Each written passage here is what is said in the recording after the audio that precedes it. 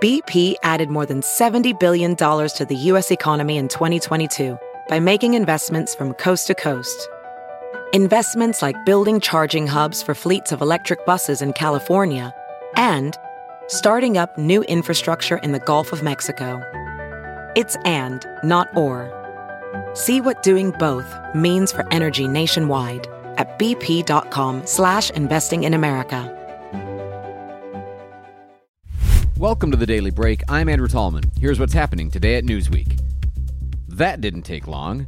Elon Musk buys 9% of the shares of Twitter, and all of a sudden, an April Fool's Day joke becomes a real policy proposal. That's right. Remember on April Fool's when Twitter said, "Hey, we're looking at an edit button. Ha ha, nudge, nudge, wink, wink. Say no more."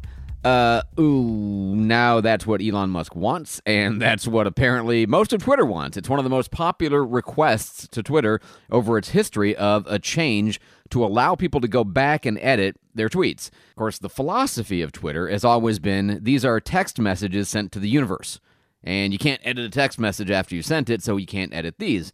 As we all know, fat fingers, fumbles, misspelling, and covfefe mean that there are all kinds of embarrassing tweets out there, and you don't want to delete it because it's important, but you can't edit it, so what's a person to do?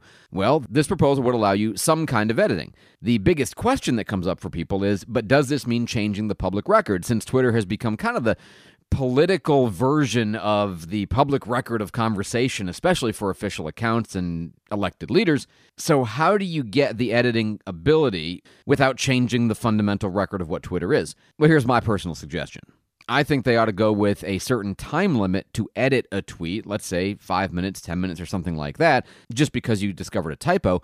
But the other possibility is if you're going to allow later on edits, or maybe even if you allow the instant edits, just include both. There's not a real problem in having original tweet, updated version. That is super simple, and it would preserve the record, and it would allow people to clarify their mistakes, possibly even changing a position if they no longer agree with what they wrote before. That'd be up to them. News organizations do this all the time. We post the original with an update or a clarification. No big deal. Other things that came up in the conversation were pronouns to be included in your profile as opposed to just in your bio. But that would, of course, mean that people who don't believe in the gender identity ideology concept would be forced to use a pronoun when they'd prefer to use no pronouns at all and think other people shouldn't be using them either. There were a lot of suggestions related to disinformation, harassment, closed accounts quote tweeting other people without the person quote tweeted knowing that they've done it. But my personal favorite was a suggestion that you could take somebody on Twitter who you follow and temporarily unfollow all of your accounts, follow all of theirs, and be able to essentially see Twitter from their perspective before you undid the change. So if this feature went into place, you would be able to look at Jimmy Fallon's Twitter feed, or the Pope's Twitter feed, or whomever you like. UFOs, extraterrestrial life, and alien objects whizzing around our planet. The truth about these matters has been the subject of presidential jokes on late-night television. The truth is that when I came into office, I asked, right? I was like, all right, is there the lab somewhere where we're keeping the alien specimens in spaceship? The answer was no. It's been grist for thousands of television episodes and movies.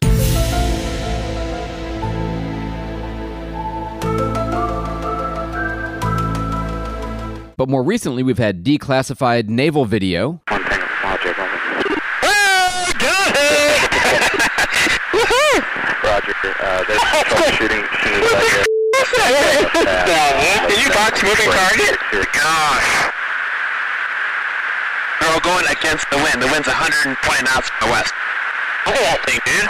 Even to the point of former pilots involved in these incidents talking about it openly on 60 Minutes. I think that over beers, we've sort of said, hey, man, if I saw this solo, I don't know that I would have come back and said anything because it sounds so crazy when I say it. Giving us more reason to believe that there's something going on here. And just this week, the Pentagon has released over 1,500 pages of previously classified documents related to its UFO program in response to a 2017 request from The Sun, a British tabloid, making a Freedom of Information Act request to the U.S. Advanced Aviation Threat Identification Program, ATIP. And now UFO expert Nick Pope spoke to News Nation's Leland Vittert and says, "We're still not quite sure." No, we're not quite there yet. But what we have seen over the last 3 or 4 years is this subject coming out of the fringe and into the mainstream. But we're getting closer and closer to figuring out which of the alternatives is the right explanation. One theory is that this is next generation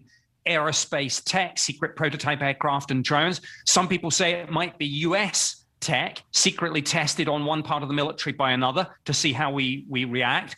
And of course, there's another theory that this is adversary technology from Russia or China, for example. But, you know, the extraterrestrial hypothesis is out there too. The current defense bill has several provisions related to UFOs, and senators like Marco Rubio have said, we need to know the answers. Maybe soon we will. And if talk of advanced research military projects by the U.S. or our adversaries or by somebody who didn't come from this planet at all isn't enough to weird you out, now I bring you talking fungi. Now, hear me out. Andrew Adamatsky, he works at the Unconventional Computing Laboratory at the University of West England, Bristol, and his job is to make prototype devices using non-mechanical, as in biological, chemical, and physical substrates, you know, kind of building a computer out of plants, for example. And based on research over the last decade from others, there's some indication that maybe members of the fungus kingdom can communicate. In his latest study, Adamatsky collected 4 different species of fungi: ghost fungi, inaki, split gill, and caterpillar. He prodded the specimens with electrodes, and he recorded changes in electrical activity. His findings, published in the Journal of Royal Society Open Science, showed long trains of electrical spikes that compare with neural activity or neurons. And as he analyzed those spikes, he came to a conclusion that he thought he could have identified roughly a 50-word vocabulary in a syntax of fungal language. In other words, when you're looking at the mushrooms, they might be looking back and talking about you. However, he says he's a realist, and there is another option. They're saying nothing at all. It could just be random results of the stimulus applied. But he doesn't know, and we're not quite sure. And he says we should do future research, make a thorough, detailed classification of the potential fungal words derived from the trains of spikes, and see if we can figure out whether they're talking, and if so, goodness, what they're talking about. All I can say is if it turns out that the fungi are talking to each other, I just hope they don't hold all the yummy stroganoff and chicken marsala against me. That's it for the Daily Break. Be sure to head over to Newsweek.com for these stories and more, including our growing podcast lineup. And please consider subscribing to our digital and print editions of Newsweek if you haven't already, and hit the 5-star button before you go. I'm Andrew Tallman. Thanks for listening to the Daily Break, brought to you by Newsweek.